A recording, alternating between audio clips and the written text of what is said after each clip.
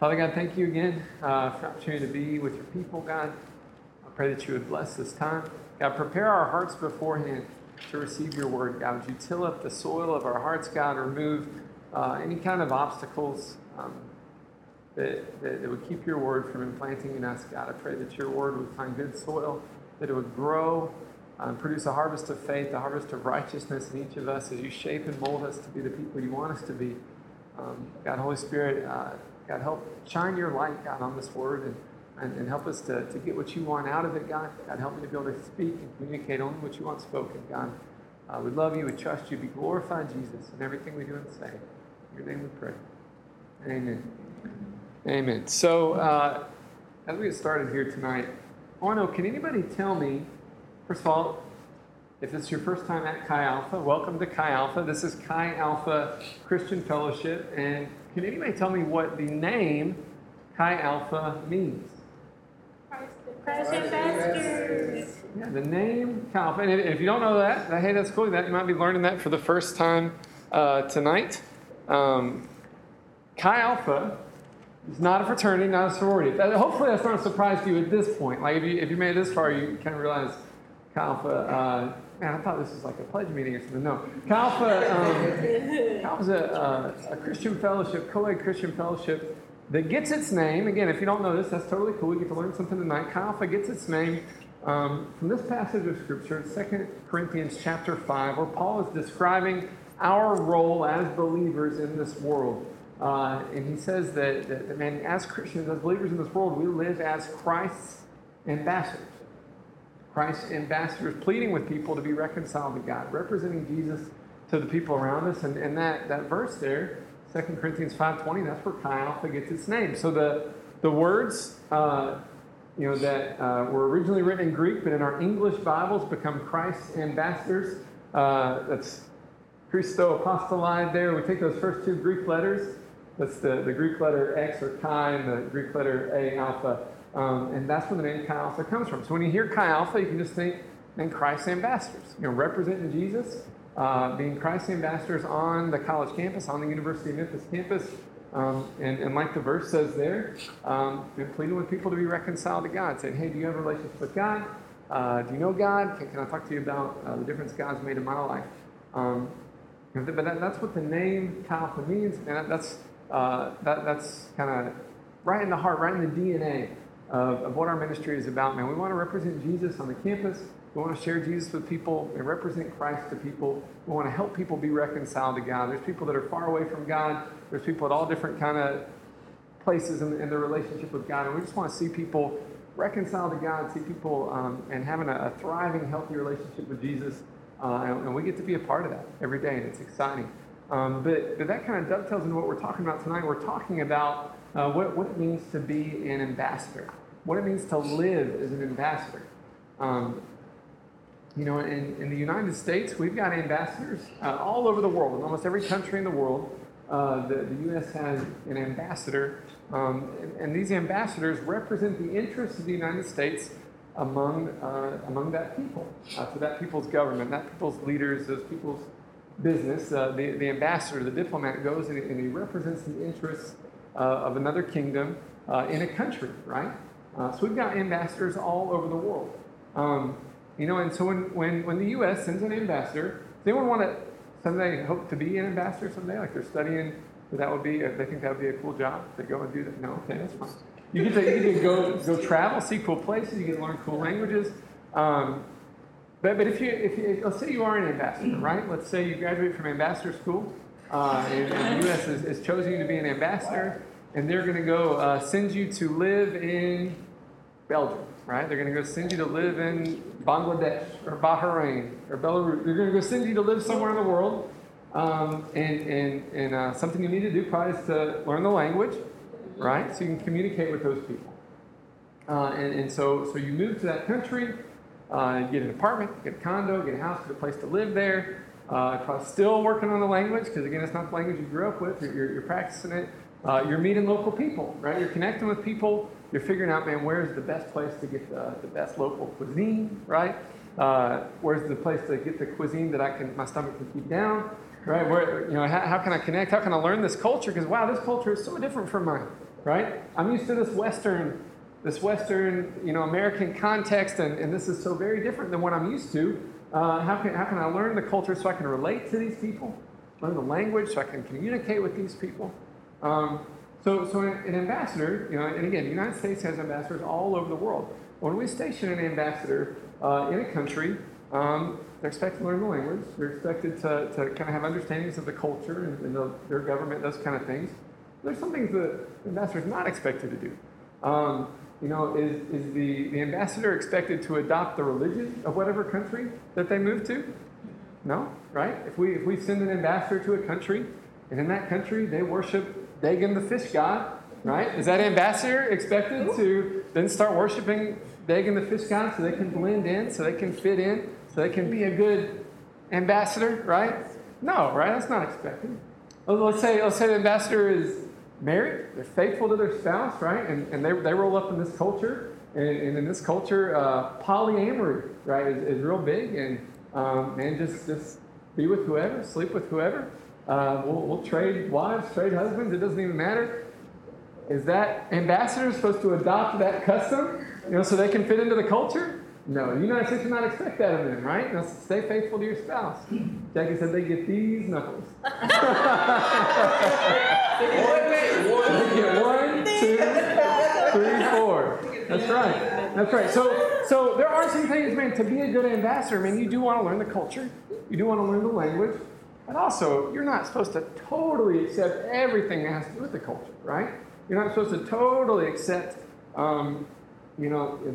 the religious customs of the culture. You're not supposed to be completely absorbed in the culture, because end of the day, you're not representing that culture, you're representing the United States, or wherever your home nation is, right? Your ultimate loyalty is not to that place. Your ultimate allegiance is to your home country, right? And so being an ambassador is learning the language, learning the culture, but remembering your allegiance, right? Remembering your ultimate loyalty.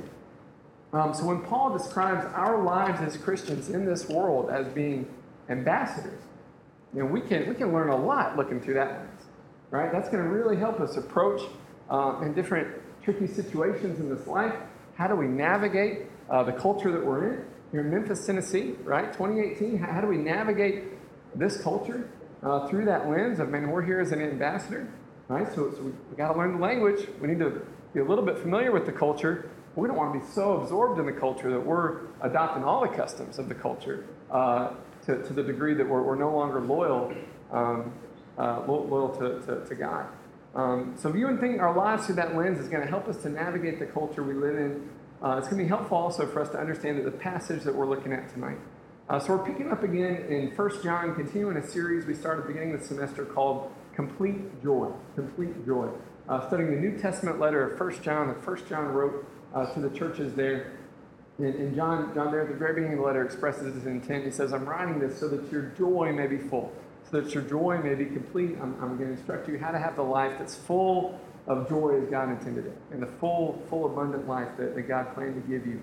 And we've covered lots of different topics the last few weeks. Last week we talked about a new spin on an old command where John said, I'm going to give you a command, and it's incredibly old, right? It's a command you know, but I want you to hear it like you're hearing it for the first time. What was the command? Love your neighbors. Yeah. Gotta love people. Gotta love our neighbors. Gotta love our family members. Gotta love our friends. Gotta love our coworkers and classmates. Gotta love our enemies, right? And just looking at God's word and God's command to love people and really letting that revolutionize our lives. And had you guys break up into groups and kind of talk about people that you needed to be intentionally loving this week. And so if your people in your group are here tonight, remember you need to hold them accountable and ask how that went this week. Whatever your plan was to love somebody this week. That's what we talked about last week. We also talked about how the structure of 1 John, as you're studying 1 John, the structure of 1 John is really different from the other New Testament letters. It reads much more poetically, almost like a song. So instead of an essay or a theological dissertation where the concepts are building on each other, research paper style, like the book of Romans, something like that. Instead, John's ideas kind of flow in and out, right? He'll bring a concept in and let it fade to the background, almost like a song, right? Coming in on verses and coming in on choruses.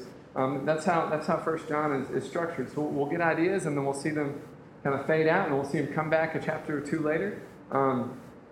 And so the verses we're going to start with tonight function almost like the bridge to that song, echoing some of the ideas that we've already covered and also bridging that transition to the next idea. So we'll take a look at it. It's going to be 1 John. We're going to be picking up in chapter 2, verse 12 tonight. 1 John chapter 2, starting in verse 12. This is the bridge of the song, right? John says this, I'm writing to you who are God's children because your sins have been forgiven through Jesus. I'm writing to you who are mature in the faith because you know Christ who existed from the beginning. I'm writing to you who are young in the faith because you've won your battle with the evil one. I've written to you who are God's children because you know the Father. I've written to you who are mature in the faith because you know Christ who existed from the beginning. I've written to you who are young in the faith because you are strong. God's word lives in your hearts, and you've won your battle with the evil one. So like a chorus, these verses are going to echo some of the ideas that we've already looked at in the first few weeks. Ideas like the importance of knowing God. It says, I'm writing to you because you know God. I'm writing to you because you know the Father. Talks about the importance of knowing God, having a relationship with God. Talks about the importance of knowing that your sins are forgiven. Right? And we looked the second week at understanding, what it means to have our sins forgiven, what it means to have that blank, fresh start with God, that clean slate. For when God looks at us, He doesn't see our failures and mistakes and everything we've done wrong, but there's forgiveness in Christ. When we confess our sins, He's faithful and just to forgive our sins, cleanse us from unrighteousness. We can be forgiven of everything we've done wrong. So He echoes that idea again here, that knowing that our sins are forgiven. And also the Word of God and obedience to God's Word. A few weeks ago we looked at the importance of obedience. That God's love language in a lot of ways is obedience. If we want to show God we love Him, and the way we do that is by obeying His Word. So all these ideas are coming back here in the bridge, right? We echoing these ideas. And He's also making a transition that's going to bridge us to the next concept that's going to see us through the rest of chapter 2. And it's the concept of overcoming evil, or overcoming the evil one. And this is going to be the main focus, again, of the rest of chapter 2. Man, what does it look like to overcome evil in your life? What does it look like to be victorious in your life and overcome the evil one? It's hard to have a life of complete and full joy if the enemy's beating you up and eating your lunch, right? So what does it look like to really overcome the enemy, overcome the evil one, to live victoriously in this life, to be that victorious ambassador, right, for Jesus? What does that look like? So last week, again, we looked at that command God gave us to love everyone around us, even our enemies, even strangers, even people we don't like, even people that are difficult to love. We want to love everyone. But that command to love everyone seems really strange when it's followed immediately by the command we're looking at tonight. 1 John chapter 2, picking up in verse 15. This is going to be our main text tonight. 1 John chapter 2, starting in verse 15. John says, do not love this world, nor the things it offers you. For when you love the world, you do not have the love of the Father in you. Well, hold up. John, you said you're supposed to love everybody, right? Love everybody. Yes, love the people of the world. You got to be careful you don't get it mixed up and start loving the world itself. He says, don't love the world. Don't love the things that it offers you. Because if you find yourself falling in love with the world, he says the love of the Father is not in you. Verse 16, for the world offers only a craving for physical pleasure, a craving for everything we see and pride in our achievements and possessions. These are not from the Father, but are from this world. And this world is fading away along with everything that people crave. But anyone who does what pleases God will live forever. So we should love the people of the world, absolutely. We should love the people of the world just as God loves the people of the world. John 3:16 tells us that God so loved the world, the people of the world, that He did what? He gave His only begotten Son. Right? He sent His Son so that whoever believes in Him would not perish but have everlasting life. We should love the people of the world like God does, but in this process, be careful not to fall in love with the world itself. Specifically, not to fall in love with the culture and the sinful indulgences of that culture. And again, he describes what those are. And the kind of things that our culture celebrates are not the same things that God celebrates. They're not the same things that Scripture celebrates. He says the world offers a craving for physical pleasure, a craving for everything we see, and a pride in our achievement and possession. We'll talk about that for a second. Again, as followers of Christ, we don't celebrate the same way the world celebrates. We don't celebrate the same things the world celebrates. We don't value the same things that the culture does. We have different priorities, right? Different values, different things that we celebrate and encourage than the world does. It says, man, the world has a craving for physical pleasure. When you guys look at the culture, when you think about the culture here in the United States, and here in 2018, here in Memphis, would you say that John, writing 2,000 years ago, has accurately described your culture? Is there a craving for pleasure? Yes. A craving for physical pleasure? Is there a pursuit of physical pleasure? Is that something still going on in the culture? 2,000 years ago, we've not outgrown that? No, we've not. If anything, it's worse, right? Everything about this culture is about your pleasure, your satisfaction. And what can you do that's going to please you as soon as possible and as much as possible? That's what the culture chases after. Right? Not purity, not holiness, not what's going to please God. But man, what's the most pleasure I can have as quickly as possible, right? As cheaply as possible. How can I maximize pleasure and enjoyment, right? And if you're looking for it, man, the culture says, man, we got it all, right? We got every kind of physical pleasure you can imagine, right? So man, that's what we're up against, right? As ambassadors in a culture, that we want to love the people in the culture, but we don't want to conform, be absorbed by that culture. We've got to be aware that we're in a culture that's got different values in us. You know, as citizens of the kingdom of God, man, our value should be to please God, ultimately. We want to please God. We want to honor God. We're going to do things that are going to help us draw closer to God.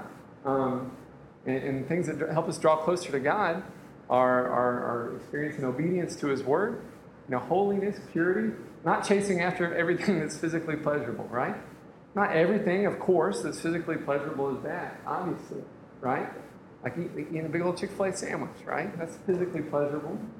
And going for a nice walk in the beautiful fall weather, right? That's pleasurable. A conversation with a good friend, right? Where you guys are laughing and cutting up, right? That's pleasurable. Man, there is pleasure. There's joy to be had in this life. And that's definitely not what he's talking about. He's talking about the sinful ways when people indulge and chase after pleasure, right? You know, whether that's involving substance abuse or sexual sin, or other ways we try to gratify and the desires we have the wrong way. And the desires you have for pleasure are God-given. God's the one that designed you. He created you to want to experience joy and happiness and pleasure. He says there's a right way and a wrong way to do it. And he spells out in his word, says, man, if you're going to follow my word, I'm going to show you how to have the best life possible, right? I'm going to show you how to have a life that's full of joy. Full of joy, you're going to be able to maximize pleasure and joy and all the good things that I have for you, right? But if you do it the wrong way, I know it's just going to bring heartache. It's going to bring destruction, right? God's got real specific rules for sexual pleasure specifically. It says, man, if you do it this way, and it can be so much joy. It can be so great. But if you get outside of those rules, it can bring so much destruction, right? And you guys have witnessed that. You guys are old enough that you've seen that. You've seen how destructive sex can be when it's outside of God's parameters. A lot like fire in your fireplace, right? Fire in your fireplace is great, right? And that's great, especially when it gets real cold outside. You come up on that, and the fireplace is awesome, right? Oh, I get cozy. Get cozy by the fire. If that fire is anywhere in my house but the fireplace, we got a problem, right? It's destructive. It's damaging. And the fireplace, awesome. Anywhere else, big problem. Big problem. And in the same way, there's things that God has designed that are extremely good within the boundaries He's created for them. They're extremely good. Outside of those boundaries, they're destructive. And what John's saying here, the culture, they're not paying any attention to the boundaries. They're just saying, like, go for it, get it. And celebrating those that are going for it and getting it, but not advertising the destruction in their life, the hurt in their life, all the problems it's causing, right? It says a craving for physical pleasure. The next one's a craving for everything we see. And this speaks to greed. Is our culture greedy? Is our culture materialistic? Is our culture obsessed with wealth and fame and success and having the biggest house and the fanciest car and the biggest jet plane and the fattest 401k and a pool full of gold dollar coins that you can swim in like Scrooge McDuck? Yeah, so our culture celebrates wealth. Wealth, and you've got to have the nicest one, the newest one, the best one, the fastest one. You've got to have the one that's better than your neighbor, better than your brother, better than your sister. Just get more and more and more. Get all you can get. Get all you can get. That's what our culture celebrates in our movies, in our TV, in our music, in the way we advertise things. It's, man, get as much as you can. Get the nicest, the most expensive. A craving for what you see. A craving for stuff. It's just stuff. And it's stuff that's not going to last. In the old truism, you can't take it with you, right? It's stuff that you don't bring to heaven with you. When you die, someone else is going to get it, right? Your kids will get it, and they'll be like, this is a bunch of junk. I'm throwing it out, right? Yep. We kill ourselves chasing after stuff. Our culture is so materialistic. We kill ourselves to get more and more stuff. More and more stuff. Stuff that we don't even like, but it makes us look good to the person next to us. Kill ourselves at. That's the culture, man. Culture has different values than the kingdom of God. The culture is killing themselves for more and more stuff, for the things they see with their eyes and say, man, I got to have it. God says, man, have a different priority. See how much of me you can get in your life, right? How much of God you can get in your life. How much you can enjoy the Lord. And God will take care of you. He's going to make sure you have what you need. He's going to make sure that you have what you need to get through the day. He's going to make sure you and your family are taken care of. He says, man, when you get obsessed with stuff, when you get obsessed in that materialism, it's going to wreck your life. It's going to ruin your life. If you make your life all about chasing those things, you're never going to find joy in that. You're never going to find peace and real satisfaction in that. God says, you're only going to find real satisfaction in me. The shopping and buying, the retail therapy, right, is only trying to put a patch on a hole that ultimately only God can fill. But John says this is the culture in it just lusts and craves after everything it can see. More and more stuff. And the last one says a pride in our achievements and possessions. Is this a boastful culture that we live in? Is this a proud culture?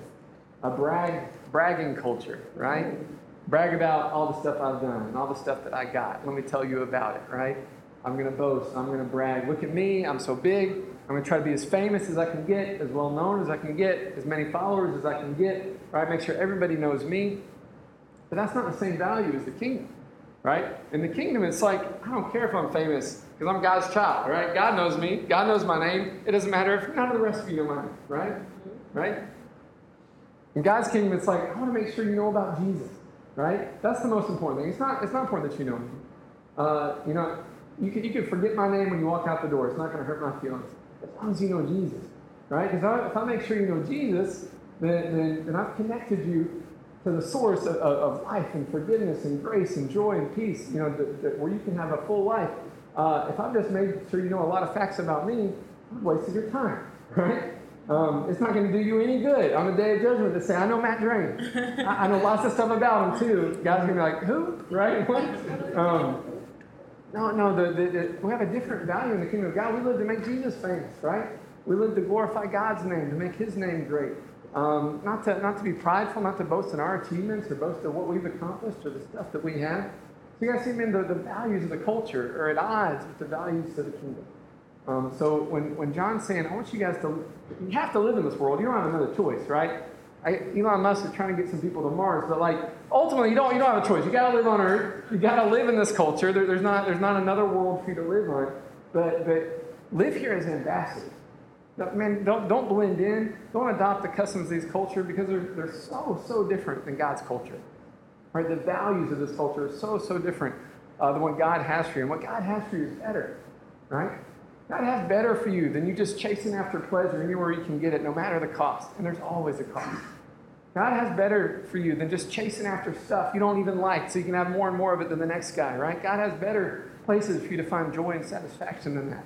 God has better for you than just obsessing about your popularity and your fame and do the right people know me and have I made the right connections and the right networking. God has better for you than that, right? God has better for you than that. So as followers of Christ, we don't celebrate the things the culture does. We don't value the things the culture does. And our love for God should be transforming our desires. As we draw closer to Jesus, our desires should change. We used to desire those things, right? Because we're in the world. We used to desire those things, but we find our desires changing and say, man, I want more of God. I want more of Jesus in my life. I want a life that pleases Him more than I want a life where I can just blend in with everybody else. God transforms our desires, transforms our values, transforms our priorities. The things that used to matter to us, we find they don't matter to us as much anymore. That we come to a place of deeper spiritual maturity in the things that please God. That's what really matters to me.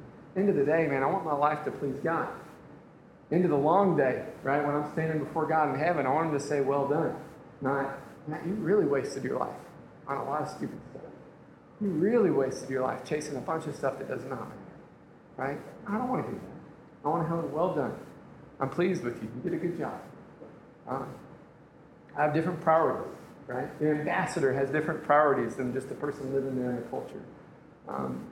The ambassador is representing the interests of a foreign kingdom, right? A foreign king, right? The ambassador for Christ. We're representing Jesus in the culture. A lot of people don't know Jesus. They're not loving Jesus. They don't serve Jesus. But we get to represent Jesus to them, knowing that at the end of the day, this world's not our home, right? The moment you put your trust in Jesus to be your Savior, put your trust in Jesus and what He did on the cross to forgive you of your sins and make you right with God, you're adopted into the family of God, your citizenship changes, right? That no longer are you simply a citizen of this world, but you're a citizen forever of the kingdom of God, the kingdom of heaven. When this life on earth is over, you'll spend eternity in heaven in God's presence. In fact, the time that we're going to spend on this earth compared to that is almost nothing. Right? So you may still be a United States citizen, but ultimately you're a heaven citizen, right? Or you might be a citizen of another country too, right? But when you put your trust in Jesus, you become a citizen of heaven. And that's your ultimate citizenship. That's your ultimate home. This world's not our home. Right? It's where we're going to live for 80, 90, 100 years. Some of you guys live real healthy. It'll be like 110, 120 years. But then eternity in heaven, right? Like the time we spend on this world is short. It's brief. And as we live here as Christ's ambassadors, right? I'm just here for a season. This isn't my forever home, right? Memphis, Tennessee, I love it, but it's not my forever home. My forever home's in God's presence. But in this short time, however many years God has me here, I'm going to live as an ambassador, right? I got to learn the language. I got to learn the culture a little bit so I can communicate, understand people. But I'm not going to be so submersed in the culture that those values rub off on me. They twist my life. I'm damaged by it. Does that make sense? So we want to live as an ambassador representing God's interests to the people around us, representing Jesus to the people around us. We're going to fly through a couple quick verses to look at to talk about this. One is in the Sermon on the Mount in Matthew chapter 5. Jesus, again, is talking about you guys, talking about us, those that are following Jesus. He says in Matthew 5:13, you are the salt of the earth. You, Hope, is the salt of the earth. Kayla is the salt of the earth. Jade's the salt of the earth. You are the salt of the earth. But he says, if salt loses its saltiness, how can it be made salty again? That's not like a chemistry question, right? But it's real basic. Like if salt stops being salty, like how do you make it back into salt again? It's no longer good for anything except to be thrown out, trampled underfoot. It says, you guys are salt. You guys are salt. You guys are made to stand out. You're made to be different. And again, a whole other lesson for another time about all the uses for salt in the ancient world. But this is a compliment, right? God's saying that you're salt. And salt is what brings the good flavoring, right? We said in our modern culture. In an ancient context, salt was a preserving agent, right? Before freezers, before refrigerators, you want to keep a piece of meat from rotting, you pack it in salt, right? So to keep a thing from, keep away death and decay, right? You pack in salt. Jesus says you're salt, right? Salt had medical properties as far as getting rid of infections and wounds, right? It burns, it stings a little bit, but it kills infection, right? Jesus says you're salt, but if you lose your saltiness, you're not really worth much, right? What are some foods that are good with salt? Everything. Eggs. I put salt in my eggs. I have to have salt in my eggs. French fries. French fries have to have salt. Man, if you don't put salt on French fries, it's just like potato, right? What you got, Jaybird? You don't put salt on potatoes? Everybody's different. Everybody's different. Do you put salt on anything?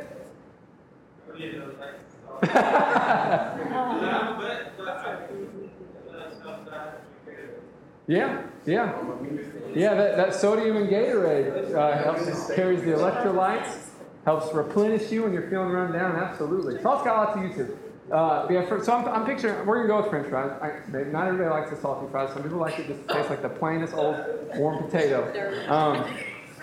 But I'm picturing those French fries, right? And if the salt stops being salty, right? And it just kind of takes on the flavors of the potato. At that point, it's just like potato flavor seasoning. What's the point, right? What's the point of that salt if it's not going to make the thing taste better, right? If I put salt in my eggs and it stops being salt and just kind of is like egg extract flavoring. No, it already tastes like egg. I don't need more eggs, right? I need the salt, right, to make it better. Jesus says if you just blend into the culture, if your life looks just like everybody else's life, what's the point, right? If you get so absorbed in the culture, you've got the same values, same priorities, you're chasing after the same junk that culture's chasing after, what's the point? Like, you're not useful for the kingdom anymore. The point is that you stand out. The point is that you're different. The point is that people look at your life and they're like, whoa, what is going on with you, right?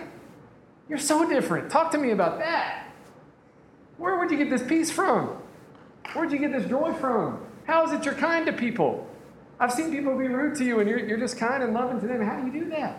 I know you're going through the same stress that I am. We're in this class. We got this big paper, got this big project. But you have peace. How is that, right? If your life looks different, you're useful, right? Jesus can use you. If you look the same as everybody else, Jesus says, I don't have any use for that, right? So we're in the culture. We're in the world. But we're not of it. And we don't want to blend in. We don't want to become. We don't want to adopt those values.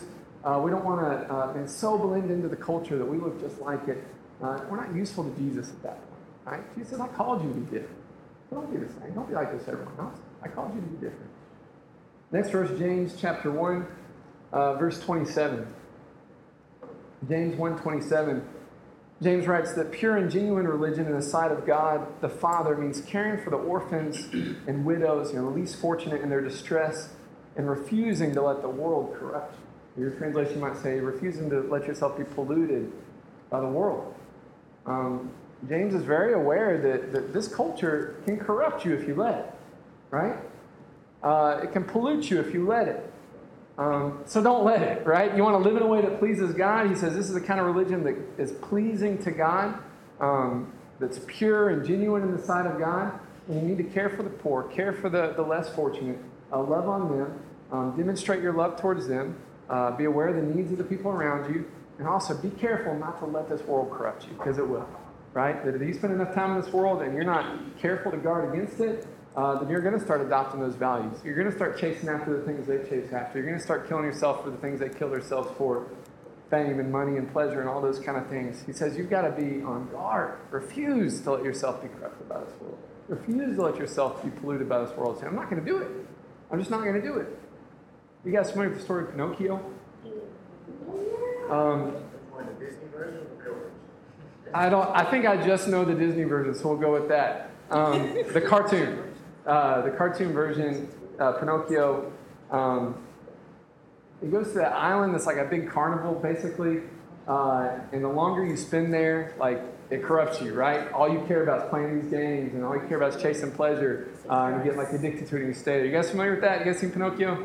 If you're not, then don't worry about it. But it's like the more time you spend in this world, like you get caught up in the stuff the world's chasing after, right? You get caught up in, I'm chasing after this because the world's going this way. I'll chase after that. You've got to be on guard. Like you've got to actively refuse to let that corrupt you. Refuse to let yourself. I think they turned into donkeys or something. It's been a minute since I've seen it. Yeah, they do. Yeah, they turned into donkeys. Like you got to let yourself not turn into a donkey, right? You got to be that puppet boy. But anyway, this analogy's falling apart in my hands. Last verse we'll look at is going to be Romans chapter 12. Romans chapter 12, verse 2. Paul writes, don't copy the behavior and customs of this world, but let God transform you into a new person by changing the way you think. Then you'll learn to know God's will for you, which is good and pleasing and perfect.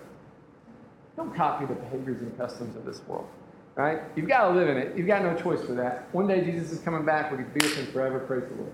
In the meantime, you have no choice but to live in this world. But as you're living here, don't copy, don't adopt their behavior and their customs. Remember that ambassador analogy again. The ambassador, we're going to send an ambassador, he's going to go live in Latveria. He's going to live in Wakanda, whatever country we send him to. He's not going to adopt the local religion, right? He's not going to worship whatever gods, goddesses, just because he's living there. That's not part of being an ambassador. You don't have to worship like they do, right? So we're going to live in this world, but we're not going to worship the things this world worships. We're not going to worship greed and lust and pride and these kind of things.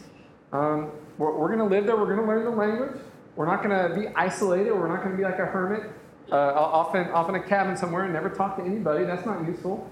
Jesus said, I got no use for that. You need to talk to people and have relationships so you can share Jesus. You got to learn the language, learn the culture enough to relate, but we're not going to adopt those customs. Paul says, don't copy their behavior, don't copy their customs, but the opposite. Let God transform you into a new person.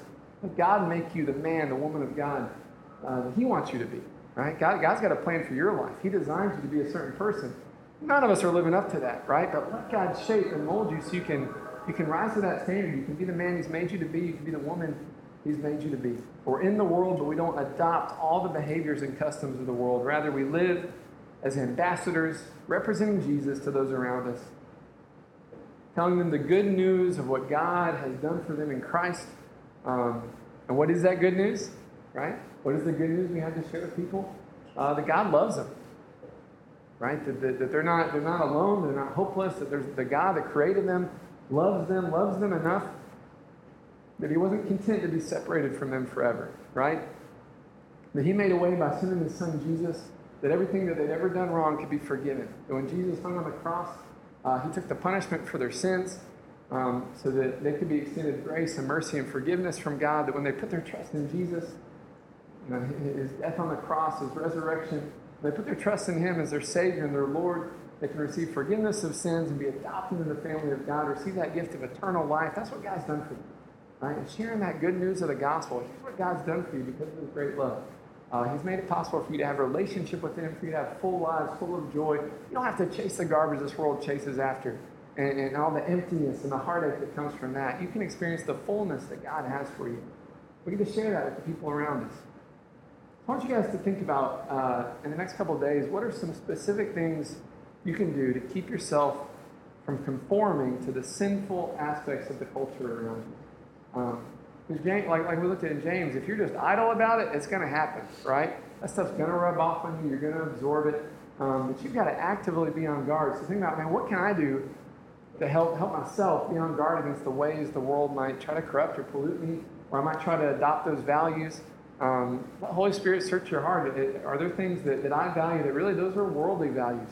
Those are this culture's values, but they're not really God's values. And I need God to transform me into that new person by changing the way that I think. And I don't value the things the world values, right? I don't need the biggest car or the fastest boat plane. I don't need the shiniest watch. I don't need to be the famousest Instagrammer. I don't need those things, right? I need God's approval, and that's it, right? And I trust that God's going to take care of me. I want to pray for you guys. God really help this concept to stick in our hearts, so we can understand that God's got better for you than what this culture has to offer, right? A lot of times what this culture is offering us, it's a false bill of goods, right? It says, I promise you all this. They don't say the cost. They don't say how much it's going to hurt, right? They don't say what it's going to cost in terms of relationships.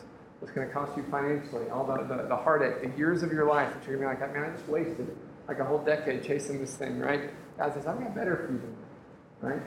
That if you live according to my values, if you live as an ambassador in the world, but you know you're not of the world, that your ultimate loyalty is to me, and you're living in a way that pleases me, and then you're going to know joy. Then you're going to know full joy. I pray for you guys. God, again, thank you for your word. And I feel like you've got specific things that you want to lay on each person's heart here tonight. So again, with every head bowed, just let the Holy Spirit search your heart.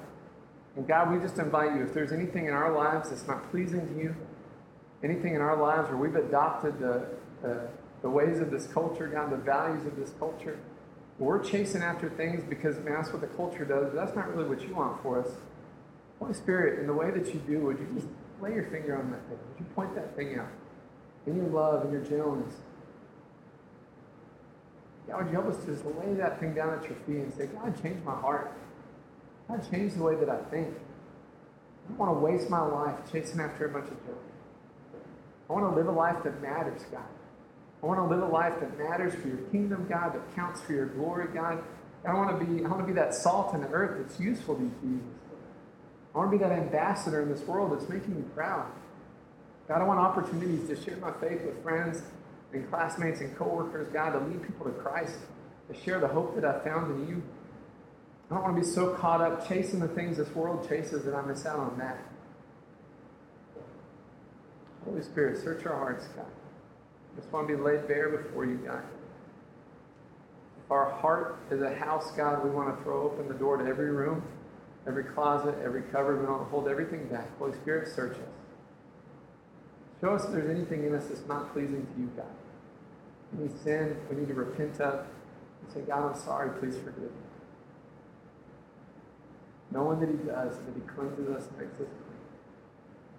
If there's any values in our heart, in our life, that are not pleasing to God, and we just allow you to tear those things down. Jesus, would you take your rightful place as King of our heart, King of our lives, God? Would you be the ultimate authority in our life, that we live in a way that pleases you, honors you, glorifies you, God? And God, would you show us how to protect ourselves against the wicked things of this culture, God? There's a lot of cool stuff about the culture, a lot of good stuff about the culture, God. But speaking specifically about the evil of the culture and the sin of the culture, God, those are the things we want to be guarded against, not letting those rub off on us, God. God, help us to keep our hearts in a way that's pleasing to you, God, that honor you, God. Use us as ambassadors in this world. Again, with every head bowed, every eye closed, just for privacy between you and God. If there's anyone here tonight that says, Matt, I've never put my trust in Jesus before. I asked Jesus to be my Savior, asked God to forgive my sins, but I want to do that tonight. If that's anyone here tonight, would you raise your hand so I could pray for you? Anybody at all?